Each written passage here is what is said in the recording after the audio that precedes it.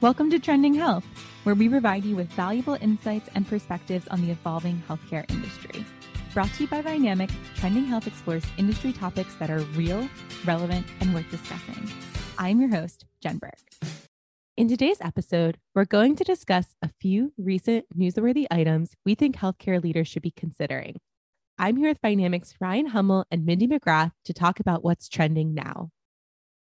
Mindy, what headlines have you been following lately? There have been quite a few headlines, but my eyes have really been on the judicial activity in the last few weeks surrounding the medication abortion drug, mifepristone. Early in April, we saw this federal judge from Texas that ruled on suspending the FDA's approval to the drug. And while it's one of two drugs that's used together to initiate a medical abortion, it really made headline news because we've seen quite a few of these judicial rulings coming out of Texas, all aimed at the Affordable Care Act and some aimed more specifically at reproduction health. In this particular ruling, a lawsuit coming out of Texas argued that the FDA had basically improperly approved the pill in 2000 and that mifepristone was unsafe. And so even though the FDA has tons of data now on the safety and the efficacy of the drug, the judge still ruled in favor of this Texas lawsuit. And while the agency has really strongly disputed these claims, pointing to all of those studies that I just mentioned that show that there are very, very few serious complications and that less than 1% of patients actually need hospitalization, this initial ruling to me really starts to, I think, build that threat that's out there that the sale of this medication is going to be banned across the country. And conversely, what happened at about the same time is that there was another ruling out of the Washington area that ordered the FDA to maintain access to mifepristone in 17 states and the District of Columbia, and wanted to protect and expand access to the medication. So two rulings doing opposite things and putting the FDA really in a bind. Yeah, it's certainly been a wild ride. And I think one that unfortunately we're just getting started on. The Supreme Court initially granted a pause on the lower court ruling that sought to limit the access to the pill, given the confusing direction that you just talked about by these two diametrically, it seems, opposed courts. But as of April 21st, they said that access to the pill should continue while court cases play out, rejecting the Texas District's Court call to remove the drug's approval. This probably isn't the last thing we're going to hear from the justices. After the Fifth Circuit hears the appeal, the case is likely to make its way all the way back up to the Supreme Court. But even beyond that, GenBio Pro sued the FDA to keep its generic version of mifepristone on the market and sued the state of West Virginia over its state abortion restrictions, stating that the federal regulations allowing the use of this drug should really prevail over the state laws. So I think we are only going to continue to see more and more judiciary action when it comes to medication abortion, sort of at all levels of the courts across the land and from multiple different angles, whether it be from anti-abortion activist groups or even manufacturers themselves. And Jen, you hit on a key point. Beyond this case and how it starts to play itself out, I do think there is something that's really unprecedented about the ruling in the case coming out of Texas that really challenged the FDA's authority, right? And kind of questioning the FDA's ability to actually take data and clinical information and make decisions, right, on whether to approve and or not approve a drug that comes to market. And so I think even broader than this is the first time we're really seeing the agency challenged about the decisions they make. And I think it really calls into question the FDA's ability, right, to consider safety, efficacy, and the interpretation of the term illness, which ultimately is part of this case that was challenged in Texas. So I think we'll obviously have to wait and see how this plays out.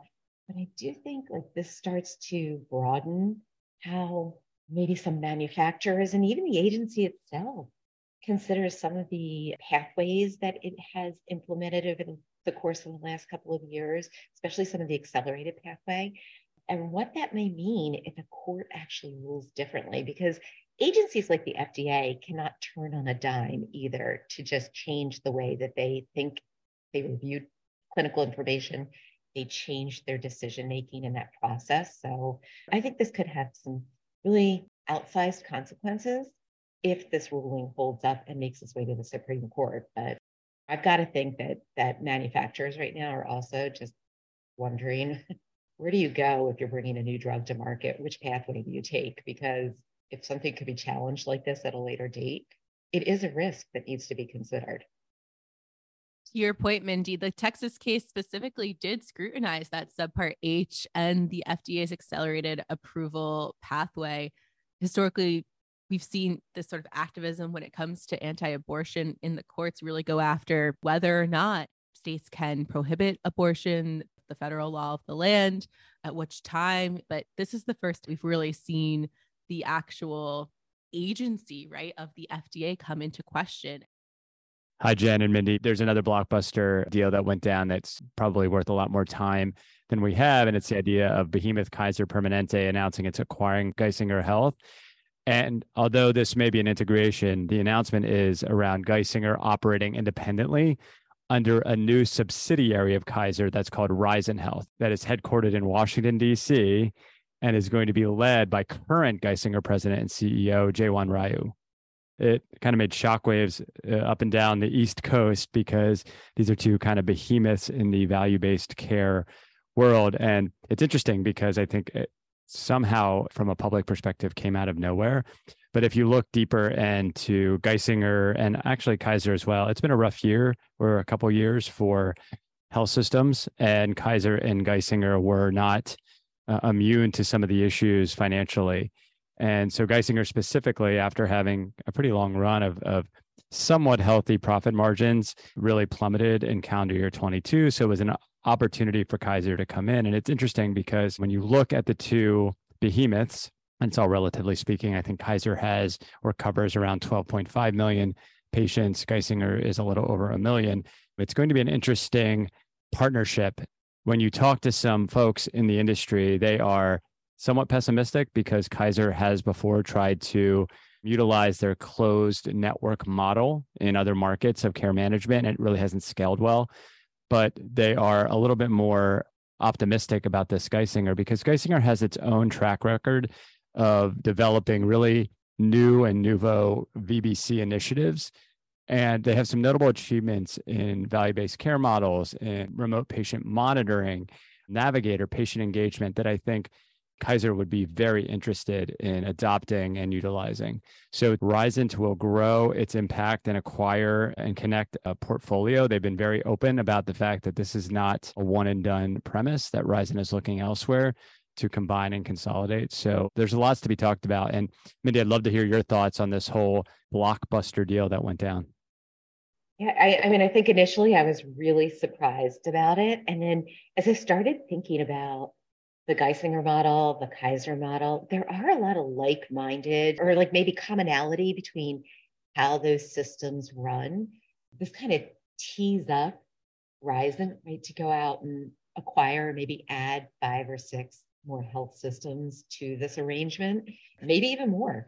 You know, the other thing that was on my mind, and we've talked about this before, is like, does this become perhaps the model that is used to then almost like outsource what's worked well to other systems? So maybe not all of them come into Risant, and maybe it becomes like almost like a VBC as a service type of model as well. I mean, we're kicking around what could be, but I definitely think it had us really talking about it last week to try to figure out and understand, like, what was the play here? What were the common elements that would drive these two organizations together? And then ultimately, what's the intention? And so that's what I find interesting, is that you have one on one coast, right? You have Geisinger on the other coast. And now together they're forming this Risant Health organization. And so I guess the question is, what other systems become part of this? And is it going to be systems that have already accelerated or done things pretty well when it comes to value-based arrangements? I think that's a great point. And you think about, I mentioned that covered lives, it's something like 12 times the number that Kaiser covers over Geisinger. Kaiser Permanente has, last check, a little over 40 hospitals, or around 40 hospitals, depending where you look. Geisinger has 10. So if you think about that scale, it enables a little bit more nimbleness from a Geisinger perspective. So you can understand why they formed this company. And you think about digging into, well, what makes Geisinger more attractive or attractive to partner with Kaiser other than the geographic expansion? But you think about the way that Geisinger was able to really achieve some notable achievements in patient engagement over the years. They have a really well-known proven health navigator that's best in class. They really have doubled down on home care. They launched Geisinger at Home, which is a home-based care program to manage patients with real complex chronic conditions that's been well noted and written about. They dabble in bundled payment models. They were an early adopter to that. You think about other operational things that Geisinger has delved into publicly around global budgeting, and they're really focused on data-driven care. And so you think about, maybe 5 of those real newer models of care on top of value-based care, and it seems more appetizing and interesting than at first glance. More remains to be seen, of course, and I think partnership and affiliation models like this do not make value-based care any easier. It's still going to be maybe an apple and oranges comparison for the time being, but I see some real tongue and groove integration efforts that could go down with this. Yeah, and Ryan, what strikes me about some of the things that you just ticked off is the appetite for innovation has been, I think, of both organizations. When we talk about systems that have been ahead of the curve, maybe, or setting the curve when it comes to innovation, I do think we, as an industry, have pointed to companies like Kaiser and Geisinger and Intermountain Health as those organizations that seem to have more of an outsized appetite to take on and test and learn from innovative ideas. So that seems to also be a common thread to me as we start to think about the why behind that, and like, how does that set up Verizon for where they go forward? Is this whole, I think, adoption that both organizations have had around innovative thinking and being willing to actually test it. One keynote that I don't want to lose sight of, when you look at the payer mix of the current Geisinger model, which is all public information, something like 40% of their population is in the Medicare category. And I'm guessing that's going to continue to grow. So as we talk about the growth and expansion of Medicare Advantage models and the way that Medicare Advantage programs can be successful and profitable, Geisinger's plan, I'm guessing, has similar pathways to profitability. And when 40% of your population is of Medicare age, puts you in a pretty good position to manage care efficiently and effectively. Another thing that's interesting, and I mentioned this already, Mindy and Jen, about the population that Geisinger manages, it's something like 1.2 million folks.